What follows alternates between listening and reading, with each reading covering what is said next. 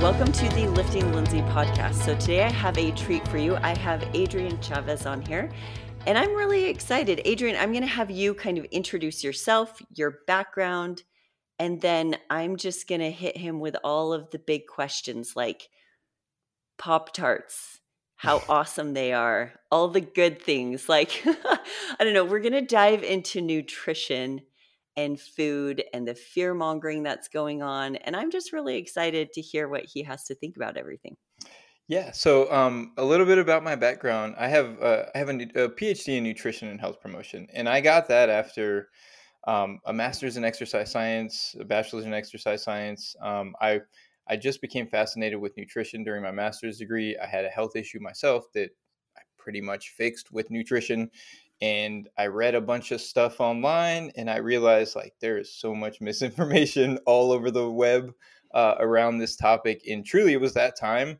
Uh, it's a long time ago, over a decade ago, where I in my head, and I actually told some people this too. Like, I'm gonna create a website or put out free content like this that's actually reliable and that people can trust, because I did a lot of really dumb things during that period of time. A lot of things that I definitely regretted after I learned the science of this topic. And in my early 20s, I did detoxes and fad diets and elimination diets, and none of it really, worked for me. And I spent so much time and energy on all of the wrong things, really. And as I learned more and, finished my PhD, that was about 7 years ago. Since then, I actually did a postdoctoral fellowship, which is like more research at another university. And after that, I've been working with people. So like coaching, I've done consultation like for big companies, like research consultation, like helping them kind of develop out some of their back end scientific research, and then also do like group programs and things like that. But I've been putting out a lot of content online for the past 5 or 6 years because, just trying to do what I initially got into this field for, is really to help educate the masses, the average person, with quality information, because the same issue exists that existed back then, except it's multiplied dramatically. Is that back then there was a couple of sites that were putting out information that was really sketchy. Now anybody can jump on Instagram or TikTok and just start making stuff up, and if they have a six pack and they're articulate, they can be believable. So my goal with this field, in the next couple of years, is I really want to build out an evidence-based platform where you go there and that everything that's published on that website with regard to PCOS nutrition or IBS nutrition or IBD, inflammatory bowel disease, it's going to be written by an expert, and it's going to be something that you can trust. And so you don't have to Google around on the web anymore and run into all these detoxes and supplements and different products that oftentimes are literally just preying on the fact that you have a health condition and you're scared. And there's marketers that are out there that know that and that use that information to sell people all sorts of stuff. And my goal is to create something that helps people get away from some of that stuff. Do you know what? Me and my husband were literally just talking about this, that we live in we're exiting the age of information. We have so much information, so much that it's overwhelming. And he was saying we're really now entering the age of education, where people need to know how to actually navigate through all of this. Because if somebody comes off angry enough or fear mongering enough around food, people just believe them. And then it's this horrible thing where if they have a big following, people just assume that whatever they share is accurate, totally based off of a following. And it kills me. Like a piece of my soul just dies when I see that. So I would say that you are not an influencer, but you're more of an educator. And Yeah. that's what you want to be in this. That's exactly what I want to be in this space. Some people have called me an influencer now because my social media platform is growing very quickly, but Mm-hmm. it's growing because I'm educating people about some of this information. And unfortunately, and some people criticize me about this, but like uh, part of growing a social media following right now, because people aren't necessarily interested in education as much as they should be, is showing people how they've been miseducated or misinformed. Mm-hmm. So me pointing out various things that are clearly misinformation, and explaining why, is the thing that grows my following more than anything else, which is sad to me because I wish it was, when I'm teaching good information. But uh, I know this because of working with a lot of people, is probably one of the biggest barriers to a healthy lifestyle for many people is the number of false beliefs they've developed around nutrition and around health, and the confusion, the overwhelm that occurs as a result of people trying to, like you said, take in information from every source. And I hear a lot of people say that, well, I want to hear all sides of the story. The reality is, you're not hearing all sides of the story. You're hearing a lot of BS and then probably some good information. And if you try to assimilate all of that, you're forever going to be confused because you're trying to Mm-hmm. assimilate someone's information who's telling you that carbs are the devil, to someone else who's saying, hey, if we just focus on energy balance, that's the way to manage your body weight, and make sure that you lose weight. And trying to assimilate both of those ideas, if you're following people who are telling you both of those different messages, is really challenging. And so what ends up happening is, um, either you're confused, or a lot of times people get caught into this rabbit hole of misinformation where if someone told them carbs are poison, they believed it because the person was wearing a white coat and they had doctor before their name. And that person now doesn't listen to anyone else who says anything otherwise because they really believe this person, and they're just completely misinformed. There's a lot of camps Yeah. of individuals who are extremely bought into different, dietary approaches, and it's largely based on emotion in the way that it was presented. A lot of times people are telling stories around certain things that are very convincing. If someone tells you that, our ancestors used to eat this, and this is, that's why we should do exactly this because that's what our ancestors used to do, it makes sense. Like, sounds like it makes sense. But the reality is our ancestors lived to 40 and they didn't have to worry about Mm-hmm. heart disease and cancer, and they just ate whatever they could eat to not die. Yeah. And they're not They telling weren't you that that side of the picky. story, because that side of the story isn't as exciting. It isn't, it doesn't conjure up the feel good emotions that the other side of the story brings up. And so there's a lot of people using this type of storytelling, in order to help people, or to get people to like buy into this dietary pattern. And we got to get away from that. Like, you have Yeah. to really pay attention to who's telling stories versus who's saying, hey, look, this is what we know about these foods. There's a lot of science at this point, and there wasn't 20 years ago. This is a big deal. Is 20 years ago, 30 years ago, we didn't have that much information about nutrition and how it impacted our health. Now the nutrition science has basically expanded by 1,000 times in the last 30 years, to where we have detailed data on what happens if you eat butter instead of canola oil, or if you eat a bar of chocolate every day, what happens to your health. There's studies that are being published and conducted daily. There's hundreds of studies, hundreds of thousands of studies available online that have been published over the last 20, 30 years, that have tested almost every possible scenario that we can think about nutrition, and have reported information on it. And that's what I mean by, science and evidence-based, nutrition is, we need to be basing our choices off of the information and the science that's been done, and applying that in the best way that we can to our lives. And I know some people are listening who are going to say, but science is corrupt, because you've heard that story. Again, you've heard that story, Hmm. Yeah. but that's not a true story. There's, like, if you go in, I got a PhD. I was planning to basically be a nutrition professor, but I realized I can reach more people online. And, Hmm. like, these people are not making money. They're not making a lot of money, and they're not being sponsored by anyone. Almost all the research is being funded by the government, not by food companies or pharma or any of that. It's all government funding. It's all decided by other experts in the field.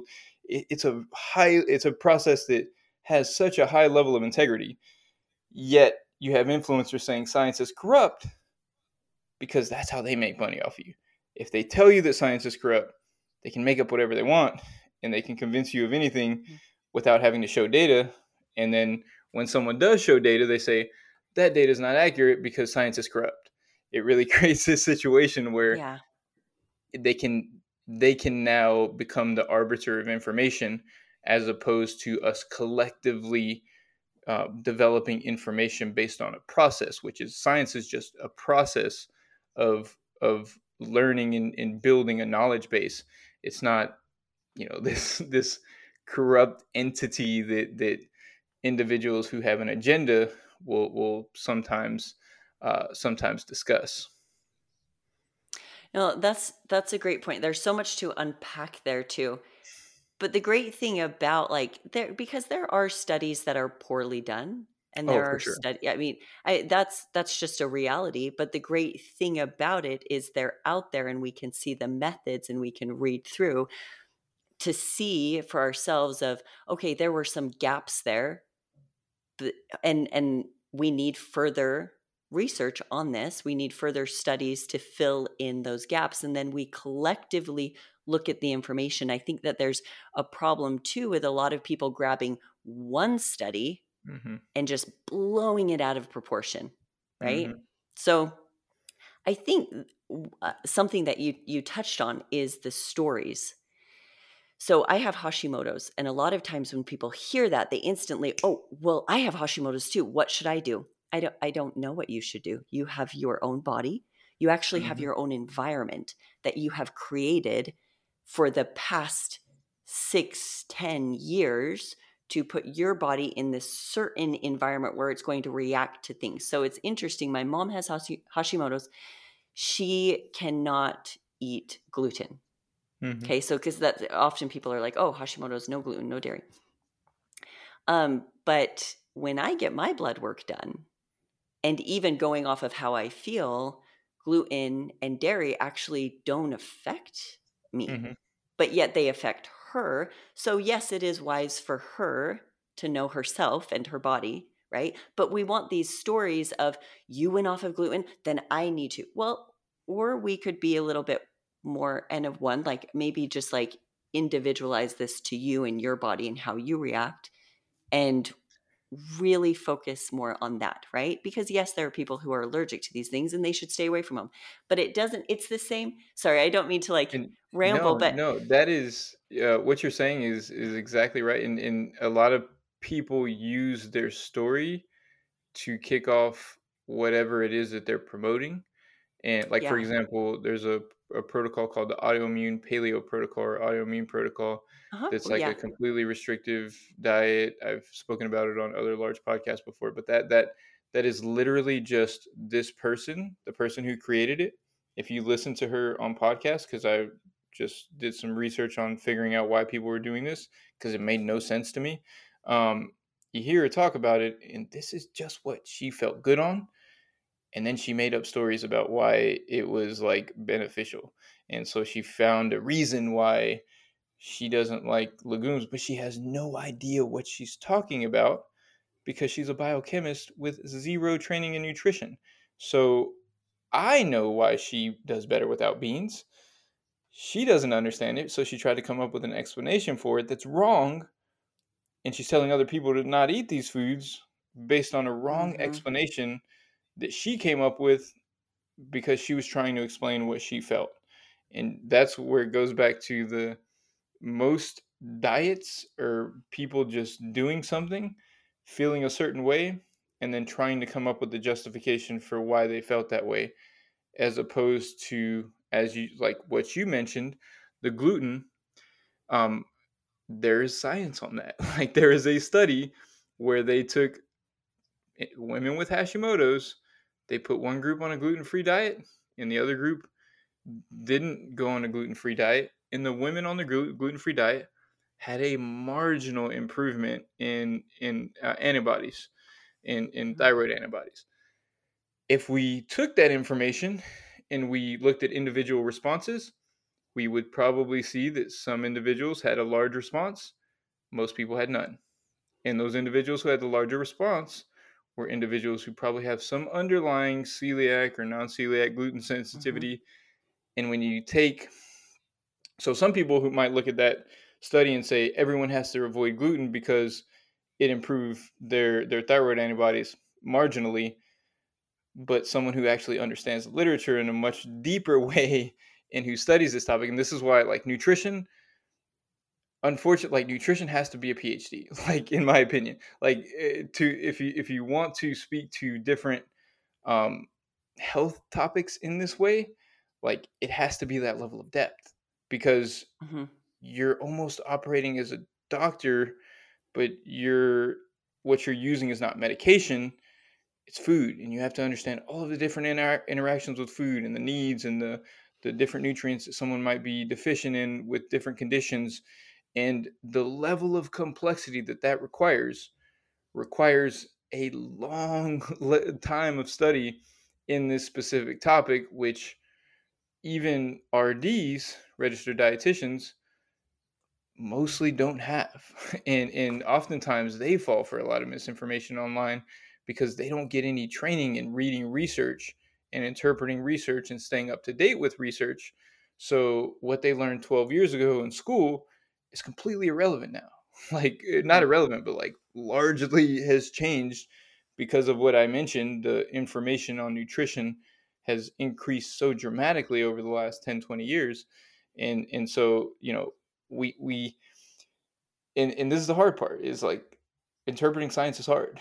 And so this is why Mhm. it's really important to have a couple of sources of just people that for each condition, like I can talk about Hashimoto's a little bit, but if someone asks me a question about Hashimoto's or reaches out to me to work with me, I'm referring that person, and I know Mhm. this condition better than almost like I'm the 99% of Yeah. people. I can speak about nutrition in this way with these individuals, but I would still refer someone to someone who that's all they do, because that's how complicated nutrition really is, and we are drawn to simple answers, and that's where someone says gluten is bad, and it's easier Mhm. for us to understand that, as opposed to listening to someone who's saying gluten might be bad for some people, but may not be for others. And that's how you can tell the difference between someone who is actually putting out good information that is more science based. They're always going to say, but maybe, possibly, this study showed, but there's always going to be a little like context added. Whereas individuals who are putting out misinformation are purposefully not doing that because it's more attractive for them to say, sugar is poison, or sugar is as bad as cocaine, or seed oils are poison, or seed oils are inflammatory. If you make those claims, especially on social media, the way that things work, me saying seed oils are inflammatory is going to get someone's attention over, let me talk to you about the pros and cons of seed oils. Like Oh if yeah. I say that, it's I'm gonna get 50%. So my all of my highest engaging posts on social media are the ones where I fake like I'm going to tell people that something's killing them. Like I have one where I say, here are the 13 most inflammatory foods, and then Yes, I say, I I'm saw kidding. that Let me one. let me explain what inflammation is. That's my highest performing post ever. The next one behind that is, here are 5 foods I would never eat. That's my second highest performing post. We have to avoid that type of information like the plague. It's BS every time. And so many people are like, that's what's drawing people in, because from a psychological standpoint, like, we get motivated by fear, and that just like really draws us in. But it should be the other way around for anyone who's listening to this. When you see someone say, this is poison, or five things I would never eat, or seven most inflammatory foods, that should be an automatic shut off, unfollow, not going to listen to this person, because they're trying to use fear in order to manipulate you in some way. They're not educating you. It's manipulation when they're using fear in that way. It's not education. And then what happens is you internalize that fear, and now you go to a kid's birthday party and you have a piece of pizza and you feel horrible about it because someone told you that this was, whatever was in there causes cancer and is going to cause all this inflammation, and you have these warped ideas of what a pizza does to you. Like, you're Yeah. gonna be okay. Like, one little slice of pizza or one Pop Tart a couple of times per week literally will have almost zero effect on your long-term health, as long as other pieces are in place, because Mhm. nutrition altogether is maybe 20-30% like of our overall health, and it's probably one of the most powerful things that we can do. That's why I study it, and I'm fascinated with it. But a lot of us estimate or overplay like what nutrition. Like, I get questions like, did nutrition cause my arthritis? No, like, it didn't. It's a combination of genetics and other factors: stress, lack of sleep, lack of exercise. There's so many other things besides nutrition. But sometimes people get hyper focused on nutrition, because if if the messaging that you're getting is, this is going to kill you and this is going to kill you, that's all you're going to think about. And you're going to be so worried about avoiding these deadly ingredients that you're going to not do some of these other healthy habits in many cases. Like, most of these people who are saying that stuff don't exercise. Like, like, makes no sense. Like, this, what's going to kill you? Not exercising. And a lot of these people who are doing this don't exercise. Like, let's focus on the things that matter first. And I'm not saying, like, sometimes some of these ingredients aren't the best thing to be eating, but Mhm. if that's the way that you're taking in your messaging, it's going to create a horrible relationship with food, and it's not actually based on real information. It's based on someone trying to get your attention by scaring you, and now you're internalizing all these false beliefs, being afraid of food, and putting into, like, being anxious about it, which is worse than just eating the food.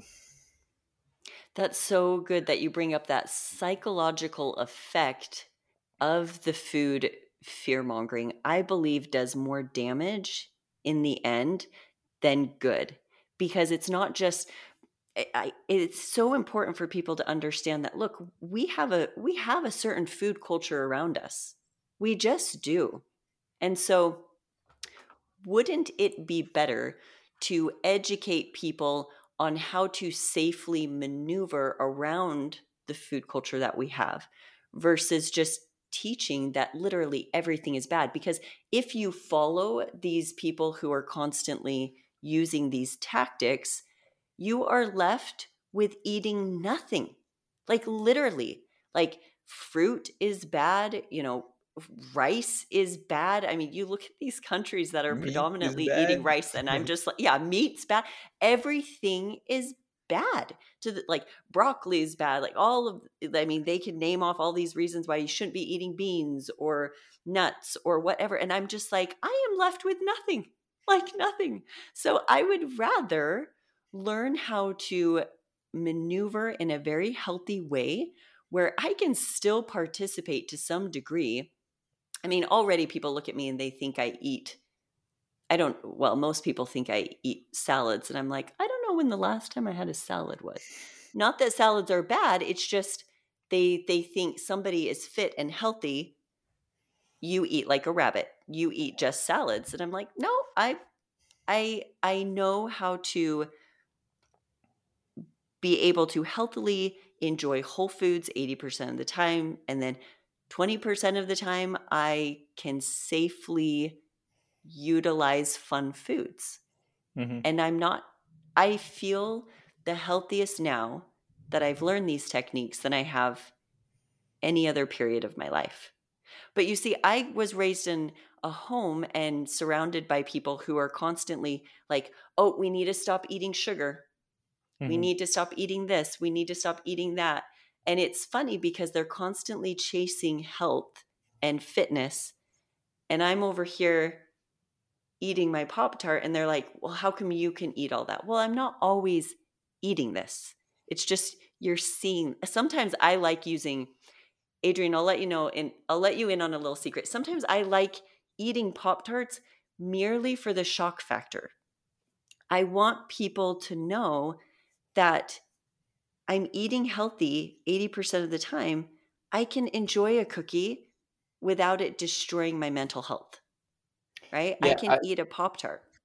I posted yesterday. So I go play basketball on Sundays, and I get donuts with my son. I've been doing that for since he was really like 2, I think.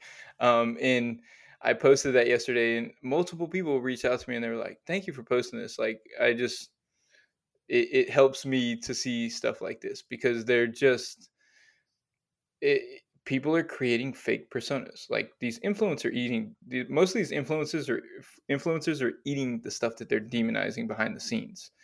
They just don't show it, and they're still eating these I've things. wondered about that. They I'm are. like, I how do you guarantee not get that?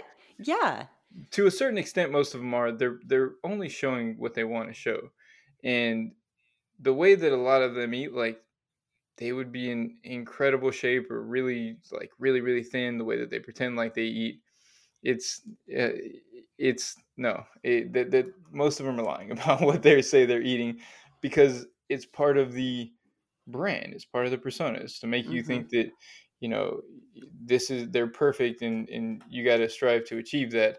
It's just not reality. Like you said, no. I'm in my mid 30s. I'm pretty much in the best shape I've been in my life. Like, and I've always been super active. And in my 20s, I did all this crazy stuff, and like I'm so much better off than I was in my mid 20s. Like, and it's because I stopped focusing so much on all these crazy diet stuff and started focusing on other aspects of my health and loosened up on nutrition because I used to just I lost a bunch of weight because I wouldn't eat processed food.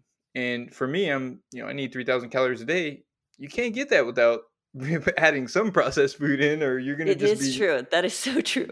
like, yeah. For me, like I'm active. I play basketball. I run. I lift, and like I lost a bunch of weight and got injured more. Like I was just had less muscle mass, was lost strength because I couldn't eat processed food. And now that I Hmm. like include a healthy amount of processed food, I'm in better shape, feel better, get injured less, and I'm 10 years older. I jump higher, I run faster. Like I'm in better shape in so many ways, and it's also because I focused on other aspects of my health as well. I started stretching more instead of being hyper focused on nutrition. I started doing things for my mental health instead of being hyper focused on nutrition. I started focusing on my sleep more instead of being hyper focused on nutrition. Because I think a lot of people, and I see this a lot, where if you get into this fear mongering where you're chasing all this perfect, you're constantly chasing a perfect diet, it has to take up a lot of bandwidth, and your Hmm. nutrition cannot take up a lot of bandwidth. If it's taking up a lot of bandwidth, it's taking away from other things that are also important: your family, your sleep, and other fact exercise. Like these things all need to be balanced out, and in order to do that, nutrition can't be everything. It can't be something that you're constantly having to rethink and change your strategy. And if you're doing that, it's going to take too much bandwidth to be able to actually be promoting your health in the way that you're hoping it will. It has to. I mean, at first, it takes a little bit of time to get into habits and that type of thing, but Yeah.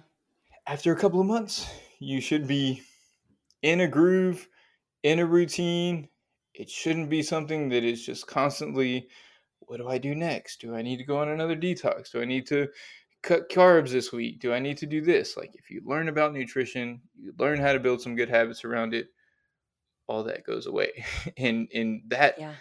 that I think is the thing that I love doing with clients, like because I work with a lot of people who have been dieting their whole life, and then they'll work with me for 3 months, and they're like, the biggest thing I got out of this was I don't have to think about nutrition all the time anymore. Like I can That's just eat awesome. and be happy and enjoy it and Yeah. know that I'm doing the right things.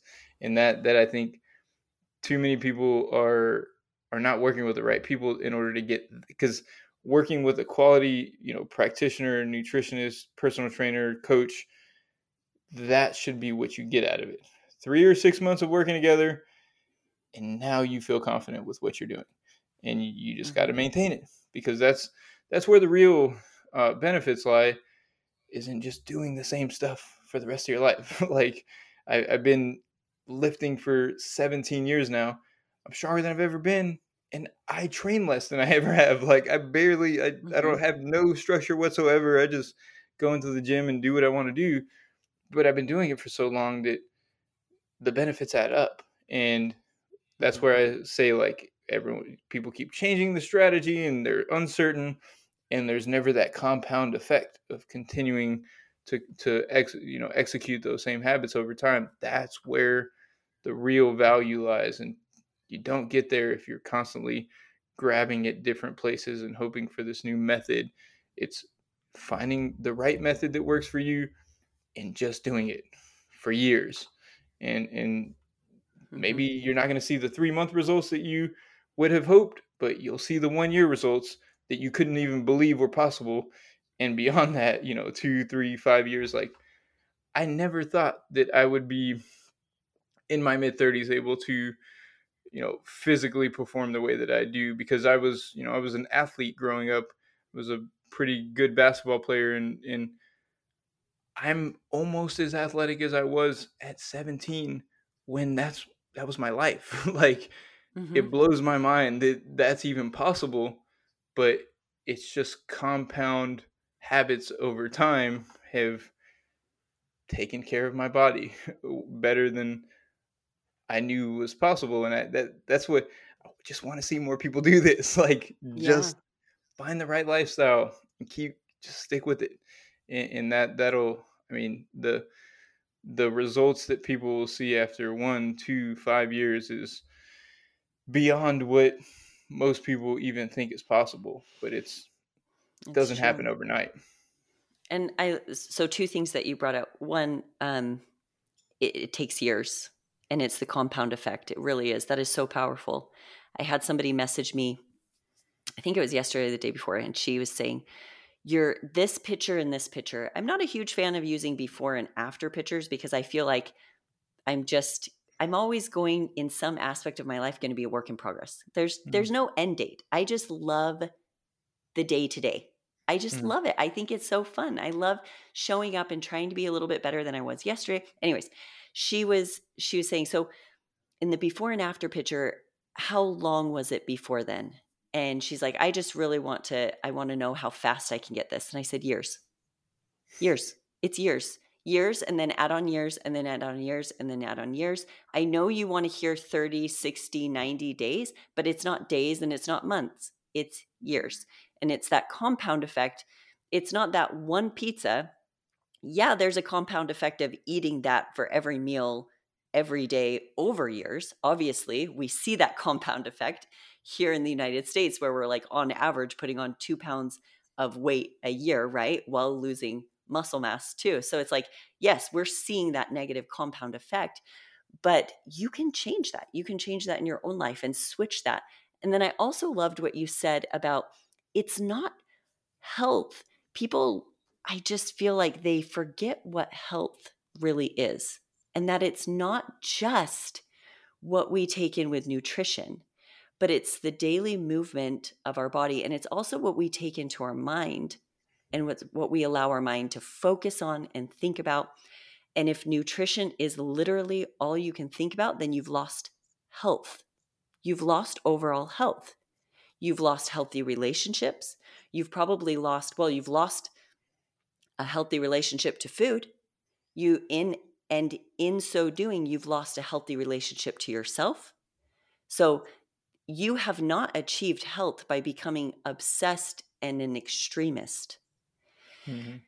And I really liked, how did you phrase it? You did um if a large part of your identity is built around what you Oh eat, this yeah. is a post from the other day, and you feel compelled to convince others to adapt to your way of eating, you might be part of a diet cult. And I use different nutritional methods with people, Mhm. but oftentimes I'll talk about counting macros or counting calories. And one of the things that drives me nuts actually is when people say, I track macros because it's a lifestyle. And I'm like, mm, it's a lifestyle to constantly like weigh every single thing. Now I lift weights because that's a lifestyle. That's a lifestyle. I can maintain that my entire life. Yeah. But tracking every single thing before it enters in your mouth, I'm not sure that's a lifestyle. And I'm not sure that I think it's a tool that we use appropriately. I think everything within nutrition needs to be viewed that it's a tool that we use appropriately. Speaking of tools, I want you to talk about the continuous glucose monitor. I'm totally switching Yeah. gears on you No, here, let's talk but about I this do 'cause want to talk about that. yeah, Okay, let's talk so about it. just I'm going to let you free with that one. Yeah. You So just continuous glucose go. monitors, if you haven't heard about them, are these devices that people put on that measure the glucose, and it measures like every 5 minutes or every 1 minute or every 2 minutes. And it's telling you your glucose levels in your blood throughout the entire day. A lot of influencers are promoting these devices as a way to manage your nutrition or lose weight. And these companies, the companies that originally developed these, they developed them for type 1 diabetics and also for research purposes. They are life changing tools for type 1 diabetics who need to administer insulin to themselves based on their glucose levels. So, someone who doesn't have a pancreas, they have to monitor their glucose levels to basically do the job of their pancreas by putting insulin into their body because they have a serious medical condition that that compromises the function of their pancreas. What companies did was they realized that they could sell more of these if they Mhm. figured out ways to market them to consumers. And the way that these companies always work, all these medical device companies and lab testing companies, is they sell through influencers who don't understand what they're promoting oftentimes. These glucose monitors, yes, they're looking at blood glucose throughout the day. And that can be an important, or it can be a useful tool in some cases. But the reality is that if your blood glucose is not managed well, that will show up in the standard lab test that you get from a doctor, an HbA1c test that costs like $7. These monitors are $300 a month. About, like, it depends on the monitor. So if someone convinces you to spend $300 a month and they have a coupon code, they're getting a good portion of money from that. And then the company is making a lot of money from that, and they're doing it based on hyper focus, getting you to hyper focus on one risk factor, which would, if it was out of range, would show up on a standard lab test that costs almost nothing. And so what a lot of these influencers are doing is saying, hey, you need to focus on, avoiding blood glucose spikes. And none of that stuff has been shown to matter in any research study where, someone has HbA1c that's normal, but their blood glucose going up 50 after a meal is a bad thing. That's not necessarily a bad thing. That is how your body transports energy to the places that it needs to go. And eventually your body's going to have to transport that glucose and put it somewhere anyway. It just, these fluctuations throughout the day are not something that we have to hypermanage. I One of the things that I mentioned to on another podcast is this would be like weighing yourself after every meal. After you eat a meal, your blood glucose is supposed to go up. It's supposed to go up. That's how your body transports energy. If we weighed ourselves after every meal and we said we want to minimize weight gain from every meal, we would lose weight because we would just eat less, and it would Mhm. force us to, like, the way to minimize weight gain is to eat less. And that, like, weight fluctuates just like glucose fluctuates. The day-to-day fluctuations are not what's important. It's whether or not the averages are, what the averages are, which is what's tested in a standard lab test. So there's a lot of devices like this glucose monitor. There's another device that you blow in that claims to measure fat, fat oxidation. And I don't want to explain that one because it's really complicated, but it also is a bad device. There's another device, or there's a bunch of like microbiome tests where they measure your stool. There's other tests where they do DNA and they tell you they're going to tell you about nutrition. None of these are worthwhile. None of them. Like they're all giving generic information not based on your actual needs, because your needs are your preferences, your lifestyle, your energy needs. These things are not measuring any of these things. They're not telling you information about any of these things. They're just ways to sell medical devices and tests.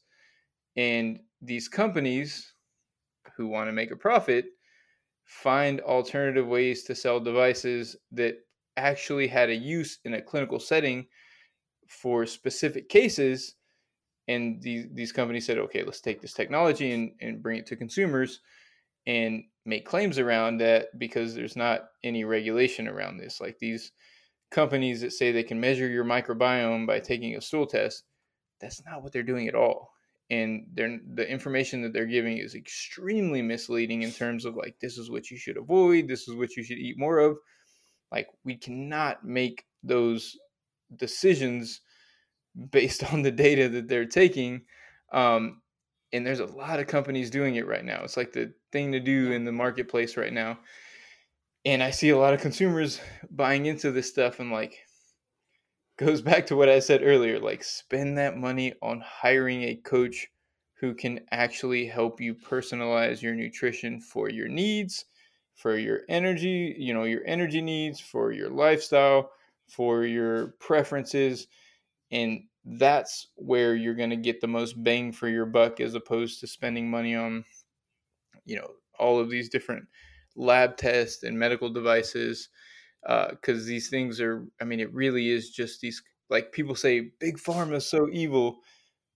That's what these companies are doing. They're just turning around and selling things that don't really benefit people, because they're doing it for profit.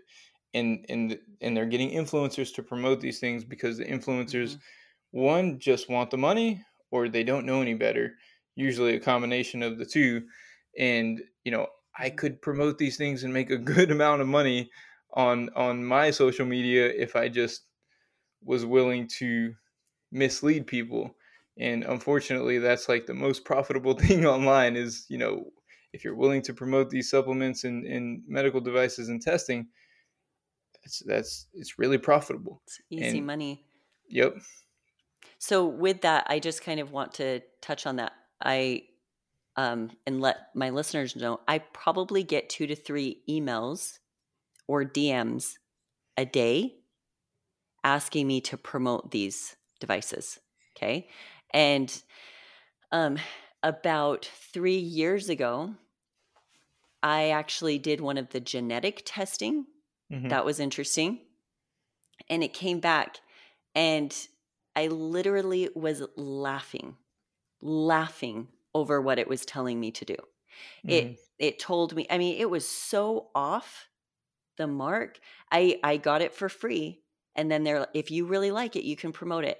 And I personally don't necessarily believe in that, because I truly believe that people set their bodies into certain environments through training and nutrition, and even Hmm. just like stress levels and everything.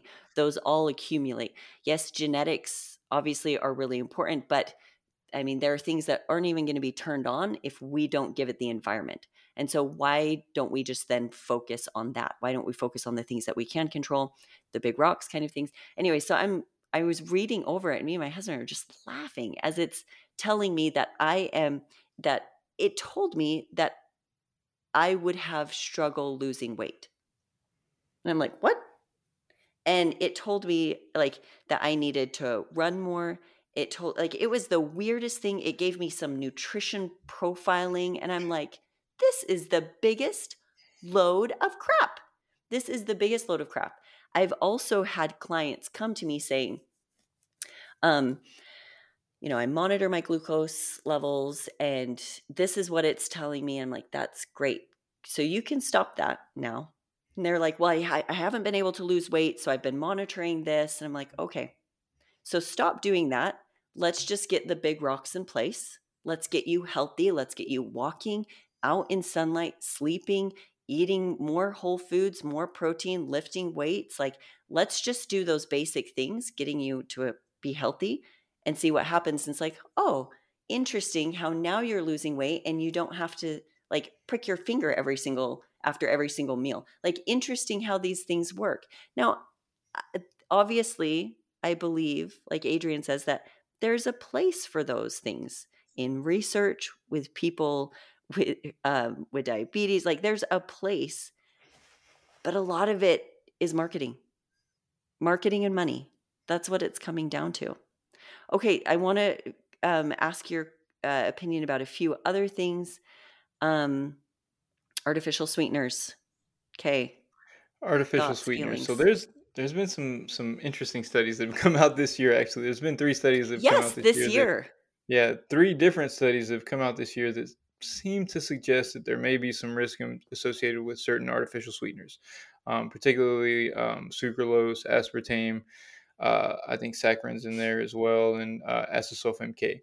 So with this though, a couple of small studies have shown that there may be some slight risk involved with it, with consuming these at higher amounts.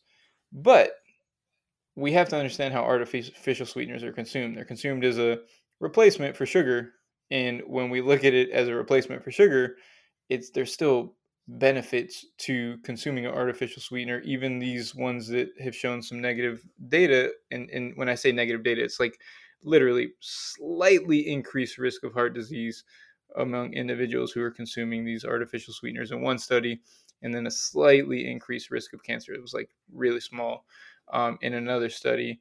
And then one other study showed that like blood glucose levels went up slightly higher Mm-hmm. after the meal in one of the other studies. Those were the three studies that have come out that have shown like some negative effects. Um, with that being said, when we use these artificial sweeteners as a replacement for sugar, let's say you were drinking a Coke every day and you don't want to give up your Coke, going to a Diet Coke is a positive health benefit. Like there is going to be a positive from going from a Coke to a Diet Coke. Going from water to a Diet Coke, maybe not, but going from, using it in the context that these sweeteners have been used as a replacement for sugary foods is a positive use of these sweeteners.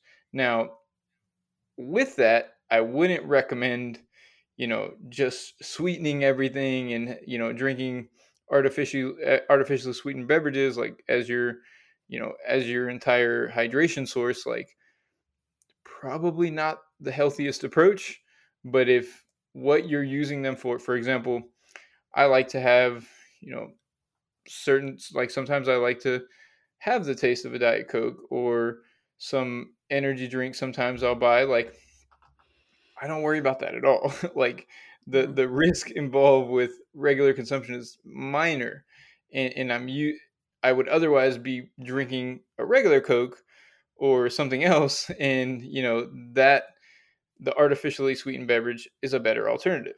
So that's, it's a complicated, like I'm going to cover it in a podcast, and it's really complicated. Like there's a lot of studies Mhm. that really put a lot of gray area in this topic, but I wouldn't be worried about consuming them in moderation, especially as a replacement or as like a treat for something that would otherwise be sugar sweetened.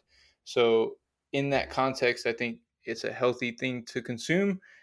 If you are replacing sugary beverages, if you're replacing water, drink more water and don't overdo it. Yes. And yeah, just don't overdo it overall, because the risk is likely really low. But um, you know, water is good in replacing Mhm. that with a whole bunch of, because people will sweeten everything that they drink, and I've worked with a lot of clients who Mhm. do that, and that I don't think is a wise move. But we need more data. There hasn't been any data that says like, oh, this is really risky. It's, hey, this might be a slight risk if you're doing it all the time. Okay. I like that. And I like the context that you use that too, because there are times when I'm starting with a client and we may use like a sugar free syrup for a while.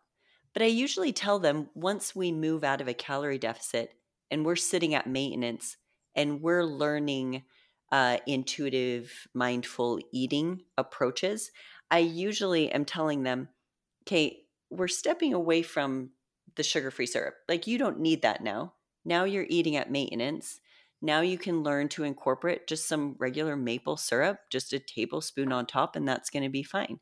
So sometimes I think that there can be, like you said, those benefits of utilizing them, just kind of for a strategy to get into a really healthy place because compliance in a calorie deficit is the thing that kills everybody. Like that's why they don't work. That kills them. So if we can find ways to keep them compliant. And another thing too is if it's not giving, I mean, some of them do give people gas. If it's not giving you that reaction and you're fine, then use it for that short period of time. And um, and then in your lifestyle approach, I would agree that it's just we use it every once in a while kind of thing. So I I don't use know. the I may sugar-free use syrup.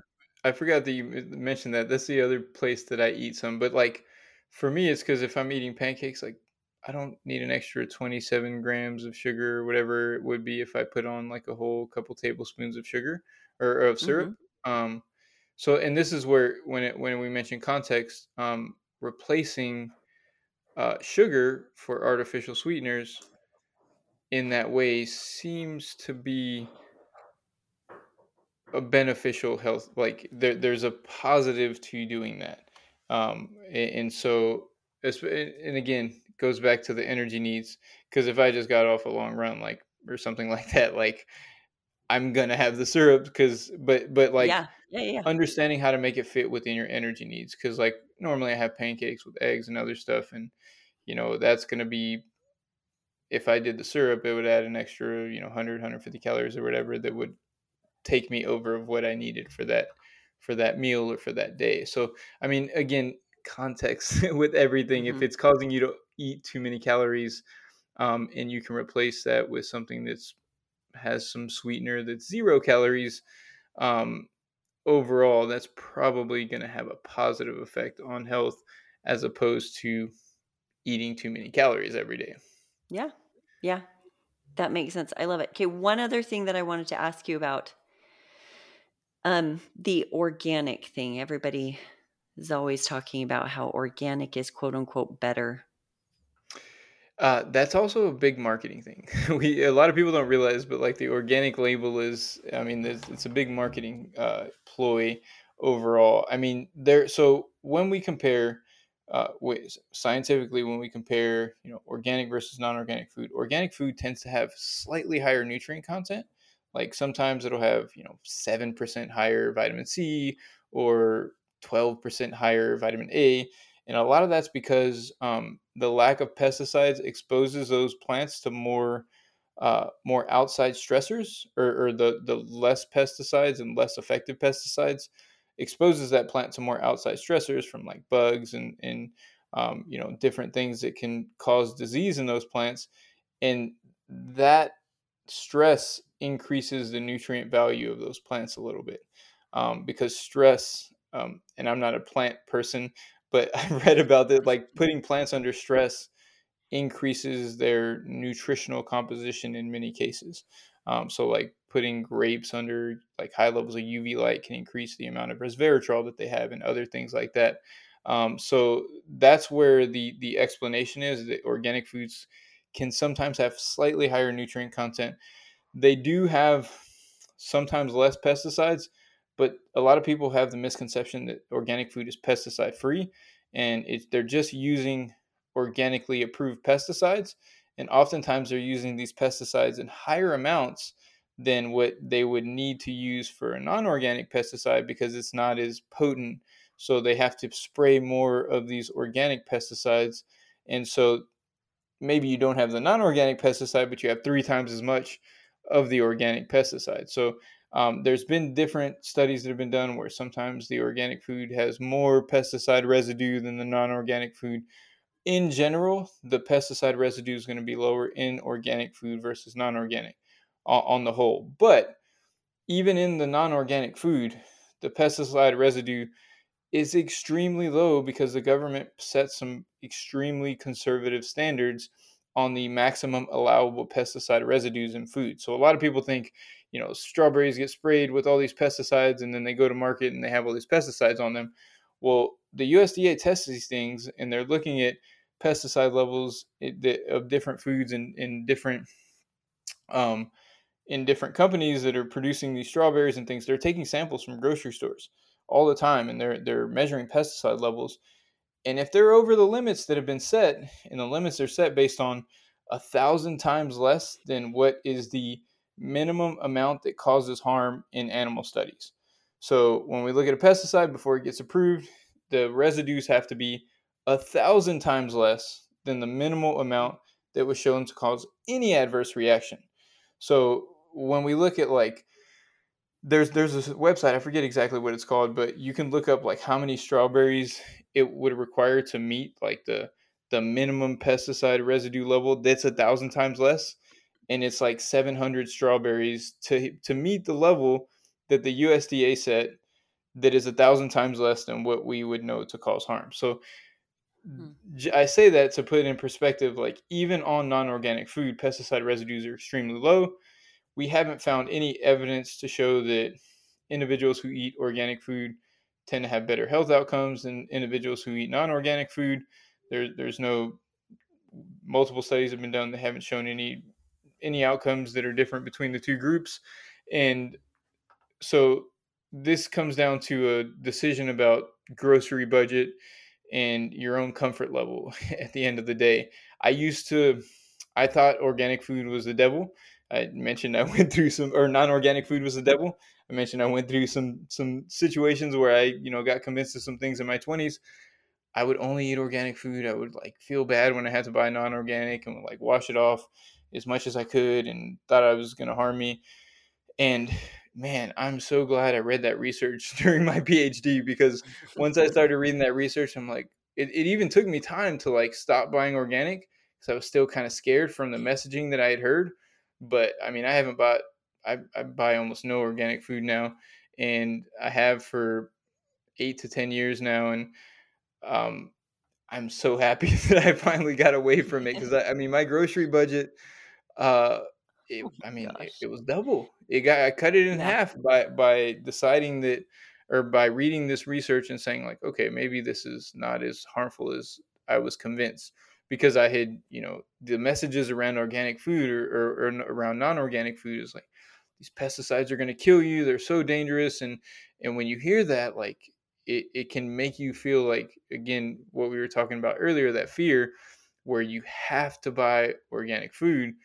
And for someone who's on a budget, that's going to negatively affect your health in many ways. If you have to double your grocery, if someone convinced you that you have to double your grocery bill to be healthy, and now you don't have money for a gym membership or whatever, like, therapy or a personal trainer or whatever you want, you could have spent that $800 a month that you might be spending on organic food. Um, that that can negatively impact people. So I think putting that into perspective, like the differences are minimal at best. And so if you're paying 2 or 3 times more for an organic food, if you just don't care about, the extra cost, then fine. But like if you're on a budget and that is a decision you have to make, the non-organic option is perfectly fine and is not unsafe or lacking nutrients in any way. And truthfully, the organic option is mostly when people choose this, it's based on ideals and not like that it's really 3 times as good, to purchase this thing. Hmm. I love it. Okay. Well, I feel like I could keep talking to you. You're a wealth of knowledge, and I'm so glad that I had you come on here. I'm so glad that my listeners can be introduced to you if they're not already. So, where can they find you? So the best place is on Instagram at Dr. Adrian Chavez. It's Dr. period Adrian Adrian period Chavez, and that's my main hub online. I'm actually relaunching my podcast soon. It's called the Nutrition Science Podcast. I used to publish a whole bunch of episodes, but I didn't go into the level of depth that I want to, so I kind of erased all those, and I'm going to go back and cover the topics one time and really go in depth and cover the science. So, like what we mentioned with the artificial sweeteners, that deserves a long discussion to really understand all of the different nuances. And like you mentioned, some of them cause gas. There's a reason why, and I can talk about which Mhm. ones might do that and what if Mhm. you should avoid those and go into a lot more detail. So that podcast is going to be relaunched soon, and that'll be a really good resource for a lot of people because I'm going to go in depth on each specific topic and cover all the science in that topic so that you can walk away like, okay, now I know, are eggs bad or not? Like I know how to make a decision around Yeah. this topic. So yeah, that's going to be another really good place. But Instagram is where I promote everything in the main hub for me online. Okay, well, thank you so much. It's been my pleasure. You're awesome. Guys, go and follow him. I'm excited for your podcast. I'm gonna Yeah, listen thank to you. that. On my walks in the morning, it'll give me something good to listen to. Thank you so much for what you put out into Instagram too. I feel like social media, um, I haven't dived into TikTok. I just can't do it. For some I reason, can't either. for some reason, there's like a piece of my soul that's like, "Don't do it, Lindsay. You're gonna sell yourself." Like, it's just too trashy. I don't know. I'm gonna offend so many people saying that, but I don't know what it is about Instagram, but it's just like, it's the devil. Don't do it. I don't know, but thank you so much for your clarity of thought. I think that you put out on Instagram. I think extremes are easy. And I think it's easy to get a lot of attention when you're an extremist, when you're, putting out all this fear. And it's hard because I think those of us who sit in the middle, who sit in nuance, who sit in, well, it depends, right? That, well, I know you're not Mhm, gonna like this, but context matters. It depends. mhm. Um, it can be harder for us for that message to be seen, but I feel like that is a far more important message. And so I love what you put out. Guys, go follow him. He's awesome. Thank you so much. Thank you. Thank you so much for joining us on the Lifting Lindsay podcast today. If you have any questions, feel free to send me a DM on Instagram at Lifting Lindsay. You can follow me there. If you have any questions about my optimized training programs and my training app, you can visit liftinglindsay.com. You can also see my coaching options and apply for the wait list. I will send out a text or an email as soon as there's availability, and it really is first come, first serve. Have a wonderful day. I love you guys. Thank you so much.